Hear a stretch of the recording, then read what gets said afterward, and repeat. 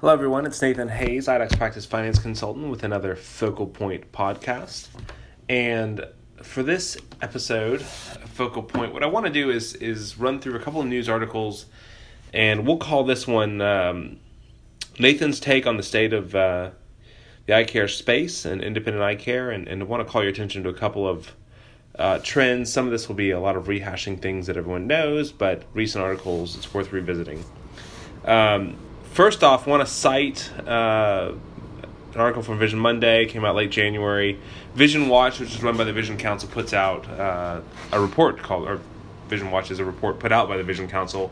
And so they'll track industry trends and economic results.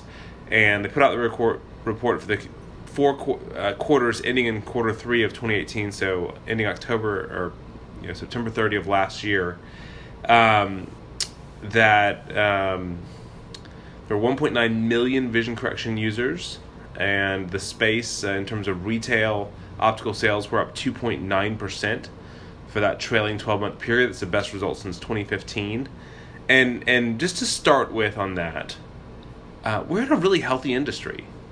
It's growing in terms of dollars spent by consumers, in terms of users overall, and I think that whatever trends, and we'll talk about headwinds as well as we get into this today, you should feel good as practice owners, as ECPs, maybe employees of a practice that are listening to this, that we're in a good space. Economy's healthy by and large. People are always going to have vision care needs, and right now those are growing. So feel good about this overall as the space. Things are looking good and better. And as you make decisions, you should assume, by and large, and I know there's market-to-market differences, and some cities are more competitive with more providers in the area. Other cities are less so, or communities are less so. But from a just big picture, United States eye care as a whole, things are growing, and so you should feel good. Secondly, a second note in the report that they call attention to. That independent providers were up 4.2% versus 1.8% for traditional retailers. And if you don't know this has been the trend for a while, that for whatever jump retail optical had, say in the 80s and 90s, slowly but surely independent eye care has been clawing back market share from other categories and has been growing every time I've seen it of late. So independent eye care in and of itself is outpacing its retail competition, believe it or not. So good things are happening. Now, on to a couple of pressures. Internet sales continue to be a theme and something people are looking at very carefully. Still, online purchases only is about 5% of the total optical products purchased. Now that's up, and not in this article, which we'll link to. But since has it been that online taps out at about 10% of the market, maybe for overall eye care? So again, there are things changing in the space, and we'll talk about a lot more changes as we get into this. But online purchases still remain the same. I was actually surprised to see that Plano Sunwear. Only 7.5% of Plano sunglasses are purchased online. I would have thought that would be much higher, personally. Again, for all that we hear about online competition, etc., and I know that you're hearing about it in your practice, and you see it in your practices, and some of you more than others, it's not as though the sky is falling on this stuff. It is changing, and there'll be ongoing pressure to your practices in different ways, just as there has been over the past decades for those of you who've been practicing that long. But things are broadly looking pretty good. One other thing that jumped out to me, they track the number in the report of patients that have managed vision care. And managed vision care covered lives were up 1%. That's an initial 1.2 million people covered by managed vision care. And within that group, what they found was that, and see if this sounds like patients you would want. I'd have you ask. The following groups saw the increase in coverages: women over the age of 35, adults with higher annual household incomes, and interestingly, they make a note, adults from the Midwest region of the U.S. Which is interesting to me because one of the largest practices I've ever seen that doesn't take vision plans was Midwestern One Factory Town practice. You can email me or call me about that later if you want to know more. But I will just make the note, and we see it consistently. We follow it on Odie's on Facebook. We hear it from you. I want to get rid of VSP, IMED. I want to get rid of these vision care plans that are no good. And what my colleagues and I are seeing is, or at least we're asking the question, if you do that, where are you going to get the patients? Because who are the big retail spenders? Women over 35, big retail spenders, people with higher incomes, that you want those patients who can spend money in your practice. If more and more of them are getting covered, then the patients you want are going to want to be able to use their benefits in your practice. So consider that as you're making decisions. Again, this is not something I celebrate. I am merely commenting on industry trends. But as in most markets, what I would tell you is that one doctor, maybe you can get all your patients without vision plans. And most of the practices I see, if you want to go the non-vision plan route, if you're in a market that will even allow it, your maximum income potential or revenue potential, say, is probably about 900, maybe 1.1 million. And depending on who you are and what your goals are, what typically will happen in that case is you're going to hire an associate because you don't want to do all the work in your practice. And to fill his or her schedule, you know what? You're going to take some vision plans. And it's okay. You don't want to see those patients, fine. But the pool of patients that have disposable income that are not covered by a vision plan is shrinking. I will just make that note and bear it in mind as you think about what you're doing in your practices. So that's sort of the macro take on the industry as a whole, trends. So big picture, the category is growing. We are seeing more users of vision correction products. We are seeing growth in independent eye care over and above its retail competition. Online continues to grow and will be a pressure point, and managed care continues to gain some ground modestly in terms of covered lives. There are fewer and fewer uncovered patients that don't have a vision care plan. Another article, this is from January 22nd. It floated, I don't know how it got to my inbox. LA Times, headline, why are glasses so expensive? The eyewear industry prefers to keep that blurry. Now, I don't know that I've commented on this type of subject matter in this form, so this may be a repeat if you've talked to me at all. This article has propped up, or a version of it, over the past several years. It is the backbone, it is the backstory of why the founders of Warby Parker started Warby Parker. It is, in fact, another iteration of Luxottica as a monopoly and gouging patients. And let me say this, and Luxottica is a partner of ours that I personally think does a fine job, and I know the history there as well. Luxottica retail might have 18% market share. Luxottica eyewear wholesale might have,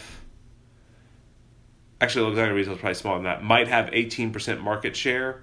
IMED probably has, and I should have looked this up before this, but no more than 40, probably about 35%, 30 to 35% share in the vision care plan space. Luxottica is very, very big. They are not a monopoly. And I'll just put that aside, not being an apologist there necessarily. Here's what I do want to note in terms of headwinds to the market. And this is not just true of eye care, it's true of a lot of different industries right now. But there is a prevailing sentiment among your patients, and we'll call them consumers because at some level they are, that old industries have been ripping them off, and they are excited to find the next upstart that will take less margin and sell them the same thing for less.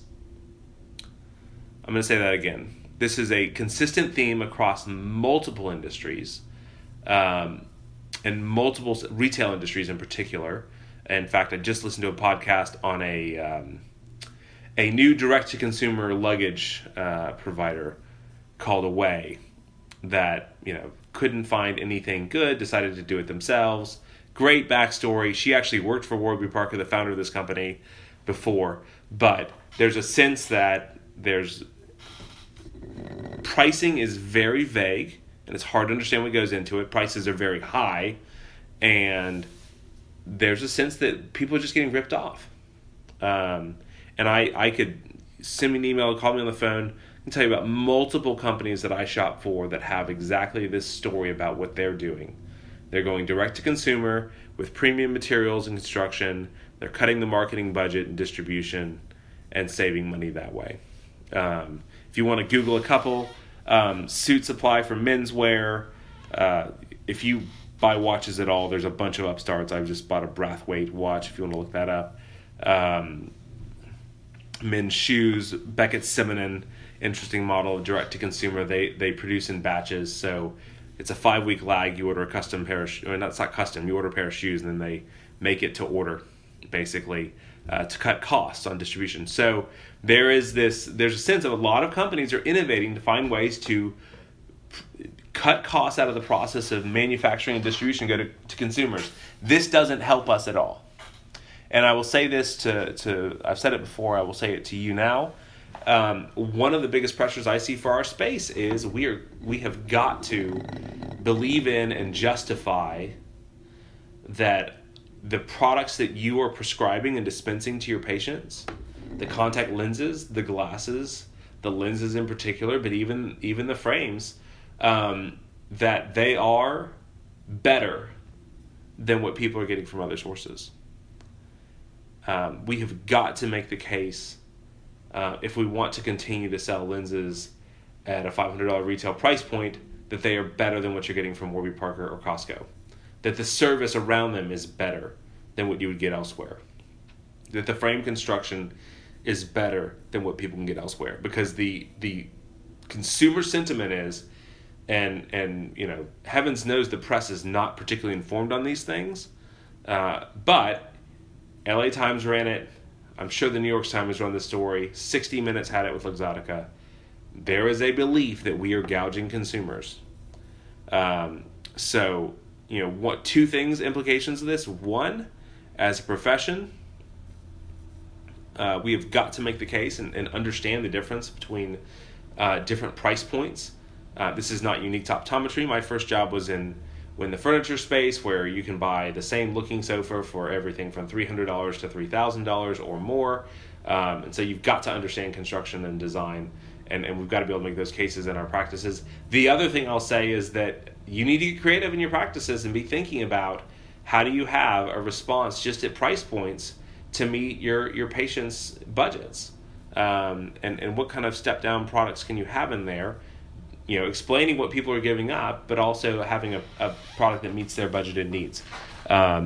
So that's that. LA Times just ran the rehash of the 60 Minutes Luxottica interview. And again, consumers are being told, and I read the comments, and everyone in the comment section says, buy from Zenni, buy online, go to Costco. So this is in terms of, we have tailwinds. There are more and more consumers of glasses. We also have headwinds. There's a prevailing narrative in the marketplace that your eye care provider is ripping you off and charging you too much. Now, one other piece of good news, and I've talked about private equity a couple years ago, so you can go to history on this, or a year ago or so. As we think about transition planning and what's coming, got an article from Entrepreneur magazine, entrepreneur.com. 41% of Gen Zers plan to become entrepreneurs, infographic. And I'm going to throw in an anecdote at the end of this too.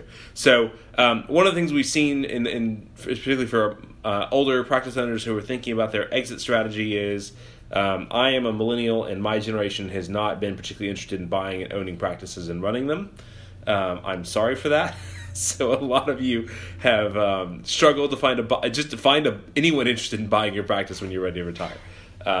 And it's been stressful and painful and difficult, and we've seen private equity come in to fill that void somewhat, and start buying up practices and being a buyer of last resort. It appears demographically that the generation following the millennials is much more interested in business ownership. This is the generation that saw all the tech giants, the Zuckerberg generation, and multiple people start their own businesses. They probably don't like being compared to millennials, and they're very much do it themselves, a little more bootstrapping. So this is a good trend. One other anecdote: I was talking to a banker from Wells Fargo, a lender in their practice finance division the other day, and on this note, just generally to Eyecare and private equity and big trends that are happening in our space. And I asked him, because those guys he works with dentists, a ton of veterinarians, some chiropractors, I think some dermatology, some other private practices. So those specialty groups work with the medical disciplines that still have a lot of independent practices. And and I asked him, so what are you seeing in these other spaces? He said, it's really interesting. We're seeing a ton of dental activity for new practice startups. Now, this might be part of a Gen Z thing starting to push out. But his comment to me was, and you've seen a ton of roll-ups and private equity roll-ups in the dental space. They probably started 3 to 5, maybe 7 years ahead of optometry in terms of real investment activity, Aspen Dentals and the like. And his comment to me was, these young dentists, they don't like working for somebody else. They don't like working for a big corporation. They want to do it their way. And one thing I think, and I won't pretend to be old and having great perspective. I'm 36, but I also really like reading history. Life is cyclical. And just as you see one generation that doesn't, in my generation, maybe reacting to our boomer parents' workaholism and preferring work-life balance and appearing lazy, but maybe just having different priorities from a lot of the shall we say, more experienced practice owners I work with. Maybe it's just a different priority of work-life balance and not wanting to put 70 hours a week. And look, can you blame us if we can come out of optometry school? I'm not an OD, but my peers can come out of optometry school and make $90,000-$100,000 a year on 4 days of patient care and not have management responsibilities. I mean, that's not a bad deal, all things considered. So who can blame them? But Gen Z seems to be that, and also as these companies start rolling people up, what do you know? There's going to be some group of people who feel like, I don't want to work for the man anymore. Surely there's a different, more unique way to do this that gives me more flexibility and control and ability to innovate and do it my way.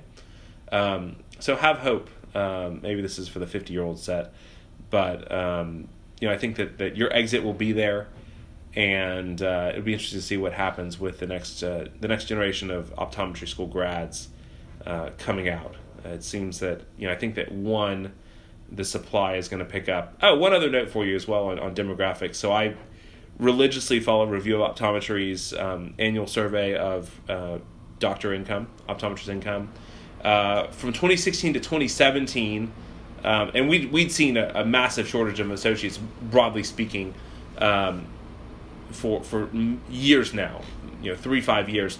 2017, associate wages, and they kind of leave it employed ODs and ophthalmology or optometry private practice settings, they have 18% year over year. Last year, 2017 to 2018, wages up about 5%. So still, indicative of a bit of a shortage probably. But I do think with the new school starting to put out some grads, whatever you think about that, and long-term trends in the supply of optometrists, at the very least, it seems like the supply of optometrists is sort of leveling off a bit.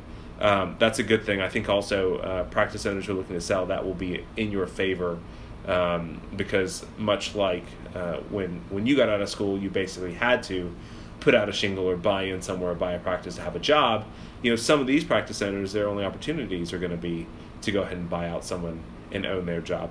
So I'm going to cut it there. There's some other things that some other news that just broke that I won't comment on, other than to say that another vertically integrated entity looks to be going retail. Should be very interesting to see what that happens there. And the market's changing, and it's changing very quickly. One of the reasons I think that so much is going on is that there's so much opportunity. Again, eyewear users up. You have, however long it lasts, a geek chic trend of people wearing glasses and wanting to just for fashion. I'm one of those, if we're honest. but a growing category that's attracting capital. So a lot of people see opportunity. It's going to put pressure on our practices. But I told my wife, and this is more of a fireside chat. I hope you're enjoying it. I told my wife at dinner, I think last year sometime, there was one of those emails that you don't understand. There's 7 practices in my town of 15,000, and don't tell me there's not an oversupply of ODs. And I was telling her about it, just like, well, look, the plural of anecdote is not data. So just because your town has too many doctors doesn't mean the country has too many doctors, which is more what we were commenting on.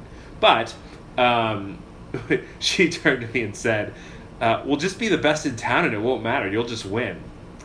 And I have to laugh. Very few of you have met my wife, but that's the attitude that gets you a PhD in biomedical engineering.